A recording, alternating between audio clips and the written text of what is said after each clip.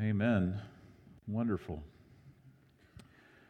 Well, hey, as we get started here, I've asked a couple of my friends who are out there to pass out extra candles. If you happen to not picked up a candle to hold on your way in, they're just going to walk up and down the aisles briefly, and if you need one, go ahead and raise your hand. We want you to have that for the end of the next segment of our service, where our team will come back, the Jordan family and the Jones family will come back and lead us in kind of our grand finale for Christmas Eve. But as we get ready for that, I wanted to wish you a Merry Christmas and ask you this question, because this kid's obviously having a very Merry Christmas. What does it mean for a child to be spoiled? Hey, that can happen, right? Hopefully that's not you or your kids or your grandkids, but I wonder if you'd turn to your neighbor who might be right next to you and just ask them that question. Hey, to them, what does it mean for a child to be spoiled? For 30 seconds, go ahead and ask them.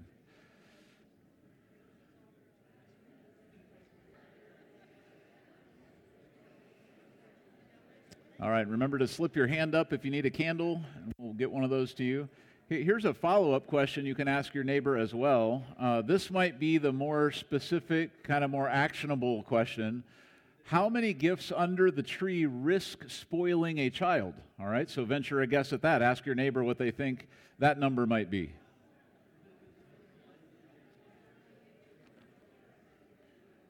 All right, so here is a mountain of gifts under a tree. I wonder if you think that might trigger the spoiling mechanism in a kid's life. I don't know. But there's actually a little bit of story behind this. A lady in Australia a few years ago posted this picture of her Christmas tree, and she started getting a whole bunch of feedback from everybody online, as you might imagine. Everybody has an opinion when they see that. Wow, what a blessing that is. Oh, you're spoiling your kids. Oh, that looks like a first world overindulgence. There were all sorts of feedbacks. So that actually got into the news. Like, this made such a big deal in Australia. And here's a couple things that they noted. And this is, I don't know if I can read this in a full Australian accent here, but there's definitely Australian words here. There's one mum who takes present-giving cake. It's Emma Tapping, who proudly gifts all the things to her children.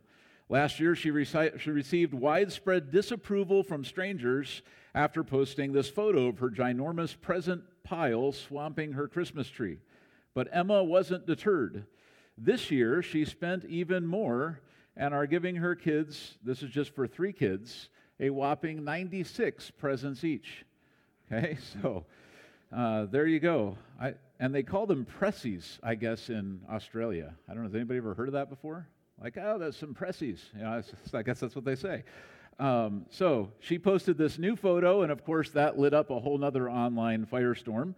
And here's what she said. And this, by the way, this is for her daughters, Maya, who is 14, Ella is 10, and her toddler son, Tatum, soon to be known as Tantrum. And so those 96 gifts compared to last year's 87, okay, as of the writing of this piece. So she said, I do go overboard at Christmas, definitely. It's loads of pressies, loads of food, stuffing your face, and just relaxing. She also jokes, it's a bit like Jenga. If you pull the wrong one out, you might lose a child for a few hours. Emma also does Christmas Eve bags every year, and that at night, Santa adds even an extra sack of gifts to be under that tree. So Emma's daughter Ella revealed a popcorn maker and a notepad, and both had been remained untouched since last Christmas when they wrote this article. So essentially what was really happening here is this mom decided that everything her kids need over the course of the whole year, she's going to give them on Christmas morning. So under that tree, you've got pens and pencils and notebooks and shirts, and not all of those are toys. It's basically everything she's going to buy. And she said in January she starts shopping, and she just saves up everything and gives it all to them on one day of the year. So I don't know if you want to adopt that custom or not. I don't think that sounds relaxing or positive at all. But hey, for that lady, I guess that's great. How many of you were in church this morning?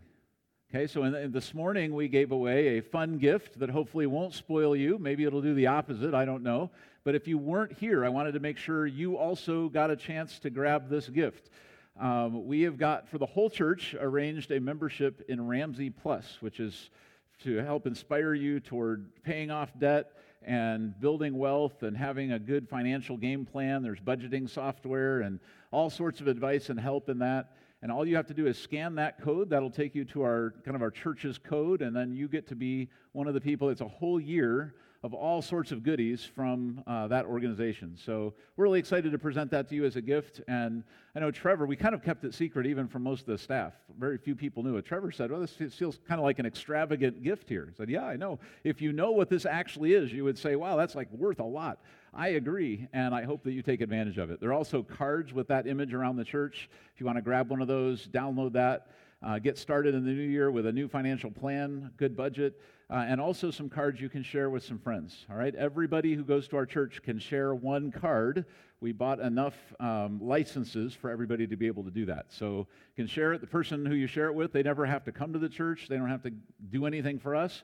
We just want to bless people, and you get to be the channel of that blessing by praying about who you could share that gift with. Okay, so here is Christmas Eve, and you already opened one present. And I hope you enjoy that. So I wanted to talk a little bit about the gift that God has for us. And we'll just walk through the scripture and look for evidences of God's generosity toward you and I, and how, as His children, He loves us so much, and He gives us so much that we don't deserve. All right? Now, we can't possibly scratch the surface of listing everything God gives us, because we would have to start all the way at the beginning and the very breath of life and the light around us and the molecules that make up our bodies. I mean, everything is a gift from God. And the scripture says all things are from Him, all things are for Him. In fact, everything holds together in Him. And so you and I, our very existence, we owe to God. And so for everything, we would say, Lord, thank you. But I wanted to zoom in on the specific gift of life that God offers, eternal life, salvation. And the fact that you and I don't deserve anything from God, other than He's already given us more than we deserve, but He goes over and above, and He offers us just an amazing gift. So a few scriptures that relate to that, and I just wanted to kind of build a case for you of what the gift of God for your life looks like, okay? So here's the first thing. This gift, the gift God wants to give you, is forever. The scripture says, the wages of sin is death, but the gift of God is eternal life in Jesus Christ our Lord.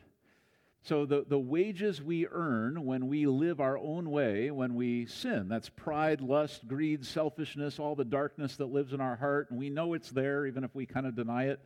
We know those things have reared their ugly head in our lives, and all of that is evidence that we really aren't that close to God. Even though we kind of wish we could be, we're really far from Him. We're not at all like Him because of our sin.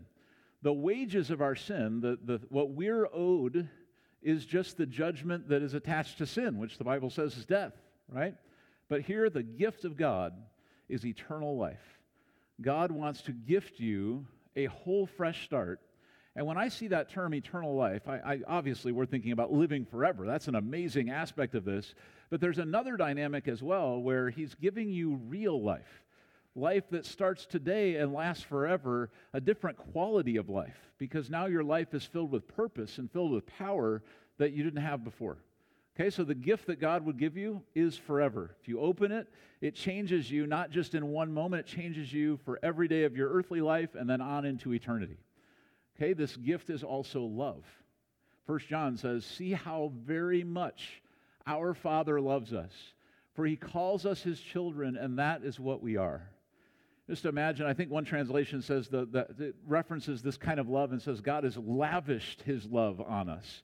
Just there's so much love that God has for us, and as He thinks about us opening the gift, it's not just about you getting to go to heaven or to live forever. It's actually about God wanting to spend forever with you. He loves you that much. And so He has made a provision for you to be able to join His family and then walk forward into eternity being lavished by His love. That's an amazing thing. Okay, another thing about the gift of God we learn is the gift is life. 1 John also mentions this is what God has testified. He has given us eternal life, and this life is in His Son. That is Jesus. So you say, how do I access the life of God? How do I connect with this gift He wants to give? Well, the answer is Jesus, and that's why Christmas means so much. Because Christmas was literally Jesus becoming flesh, coming to this world, becoming one of us to present to us this whole opportunity to come back to God. So Jesus, through his life on earth and then eventually his death on the cross and his resurrection, he made the way possible for you to come close to God. And so it's not just a theory, like we say, well, that's a great philosophy. No, this actually happened. This is history. This is part of how God is redeeming you. Okay? So we say, wow, Lord, thank you for the gift, not just of life, like physical life, that's life 1.0, but thank you for letting me be born again, to have second life, to have life 2.0, the spiritual life that would start now and last forever. That's an amazing thing. Another thing we learn as we read the Scripture is this gift is costly. Okay, this wasn't easy for God to do in the sense that you and I would think about an easy gift to give. This cost everything. Okay, John 3:16. For this is how God loved the world. He gave his one and only Son, so that everyone who believes in him will not perish, but have eternal life. Right? Such a beautiful principle there. Such an amazing gift that he's given. He was willing to give everything. What is most valuable to him, he gave for you. That's how much he loves you. Okay, this gift is also a miracle. You probably already guessed that, but when you learn about what it is that God is willing to do in your heart, if you receive the gift, if you open it, a variety of miracles start to happen, not the least of which is right here. It's mentioned in Ephesians. God is so rich in mercy, and he loved us so much that even though we were dead because of our sins, he gave us life when he raised Christ from the dead. So we look back in history, and we see Jesus dying on the cross and rising again. You say, well, why is that so significant? Why do we emphasize that all the time? Well, it's because it's not just about what happened to Jesus in history. It's you get to become a part of what happened to Jesus. The Bible says that when you trust him, when you believe him, it's as if your old self is crucified with Jesus and you're raised to new life just like he was. It's an amazing miracle that God gives you the same kind of resurrection life that Jesus had. That same scripture continues, for he raised us from the dead along with Christ and seated us with him in the heavenly realms because we're united with Christ Jesus. So this gift, it changes you. It doesn't change your behavior, it changes your status. Like you're no longer just an earth dweller, you're no longer just here. You now have a label, you now have a status or a citizenship in heaven. It says there in the heavenly realms, you're there. You're pre. You've got a pre-reservation to be there, and Jesus made that possible. Okay, so it's an amazing gift that he's given us. Ephesians continues, so that God can point to us in all future ages as examples of the incredible wealth of his grace and kindness toward us, as shown in all he has done for us who are united with Christ Jesus. You know, this verse is kind of like when if you feel like you're in a dark room, but it's daytime, and the little fan or something blows the curtain and some light streams in, and you realize, whoa, there's a lot more out there than what I'm seeing right now. I feel like that's what this verse almost is, that we tend to think that the here and now, like the age that we're living in, is pretty much all there is. It's the most important age, right? Because that's where we are. But that's not actually the case. So then future ages, like there's a lot of history yet to come. There's a lot of future out there. And in all of that history, this gift, if you open it now, changes everything about you. And it's an amazing gift. Even in future ages, someone will look back at you or at me and say, wow, there's an amazing testimony of God's love. Like, look at what God did with that person. Look at how much God changed their life. Look at the grace God extended, even while they were sinful, what God did for them and then what God did in them. All of that makes us go, wow, God, your grace is amazing. But what this says is that in the future ages, we'll still be saying that.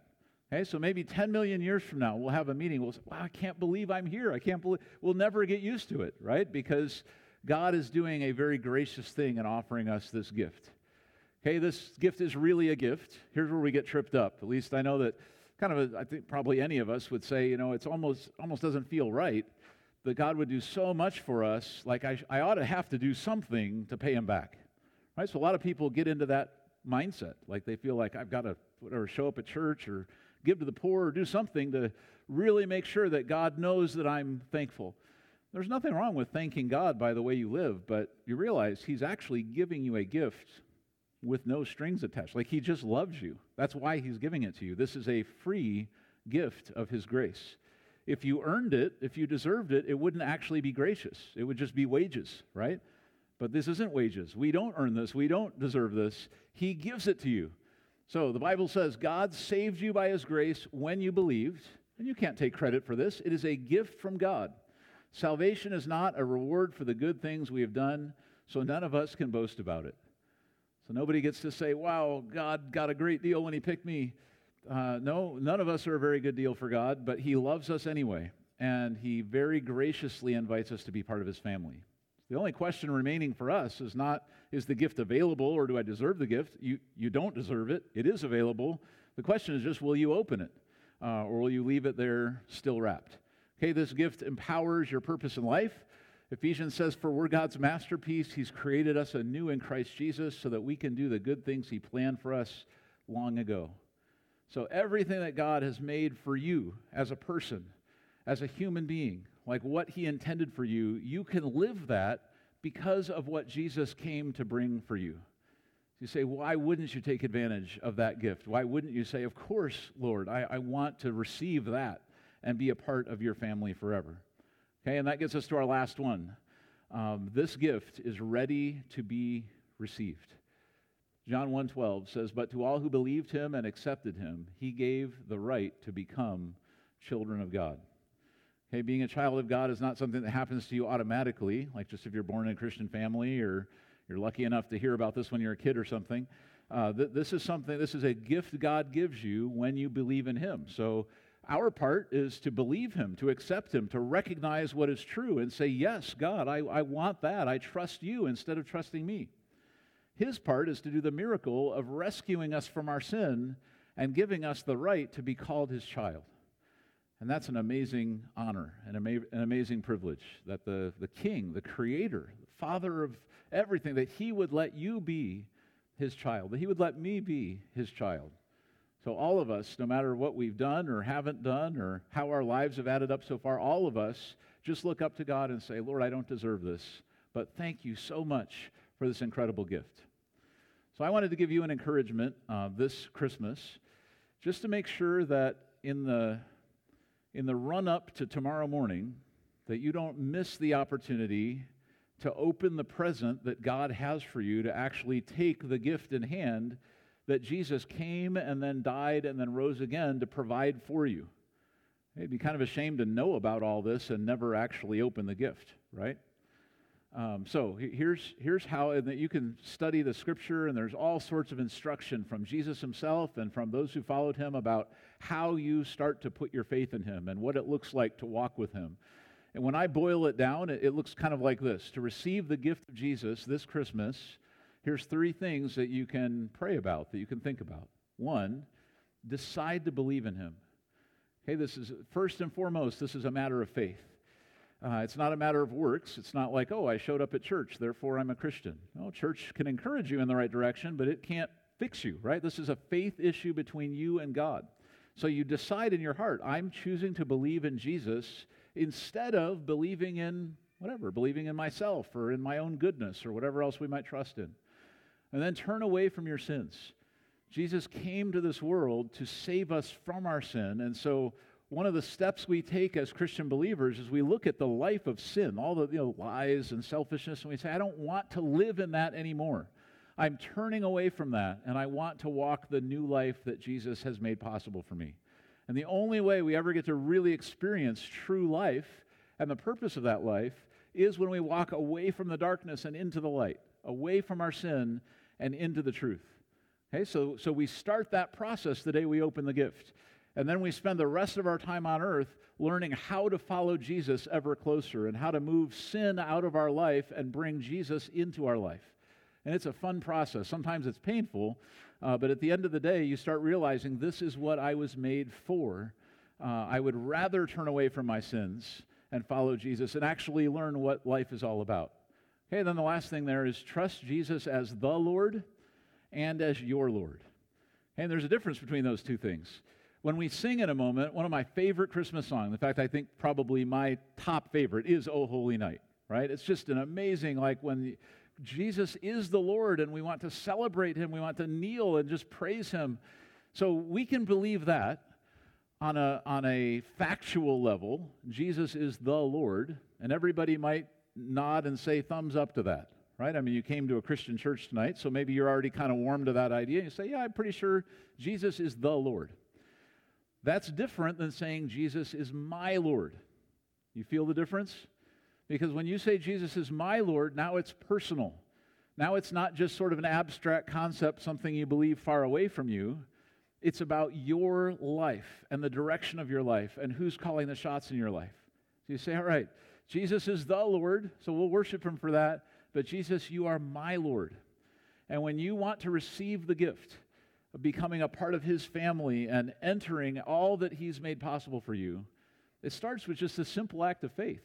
Say, Lord, I believe you. I'll walk away from my sin, and I want to trust you as the Lord and now as my Lord. So I wanted to close this segment of our time with a Christmas prayer and just invite you to consider this prayer. I would say when you pray a prayer, especially if somebody's pre-written it, you don't want to take it lightly because it might not really be in your heart. So you don't want to just copy what someone else said, but if this actually is in your heart, then I wanted to walk it through with you. Okay, if you're one who would say, I would like to open the gift, I would like to be all that God created me to be, and I'd like to have like if Jesus came to bring eternal life, yes, of course, I want that true life that he offers. So you might pray something like this: Lord Jesus, I choose to believe in you today, and I offer you my faith and my life. Okay, all of us are going to put our faith in something, so you say, Lord, I'll choose to put my faith in you. Would you forgive my sins and begin transforming me? And we know from the gospel, all throughout the New Testament, there's so much power available for that. Even if you feel like you're stuck or you're really far gone, there's definitely hope for your life to move in a new direction through Jesus. So it starts with this. It starts with saying, Lord, would you forgive me the sins that I've committed to date? And would you help me, Lord? Would you start transforming me? I'm willing to turn away from all of that and start following you instead. I'd like to open the gift of eternal life you've made possible for me. I'm ready to follow you. Hey, and that's really as simple as it is. There really aren't any magic words outlined in the Bible that you're supposed to officially say to move from non-Christian to Christian or to actually open the gift. It's really a hard attitude of faith that God's looking for. So I look at this and say, well, if that's what's in your heart, you'd say, I would love to do that. I'm ready to take a step of faith.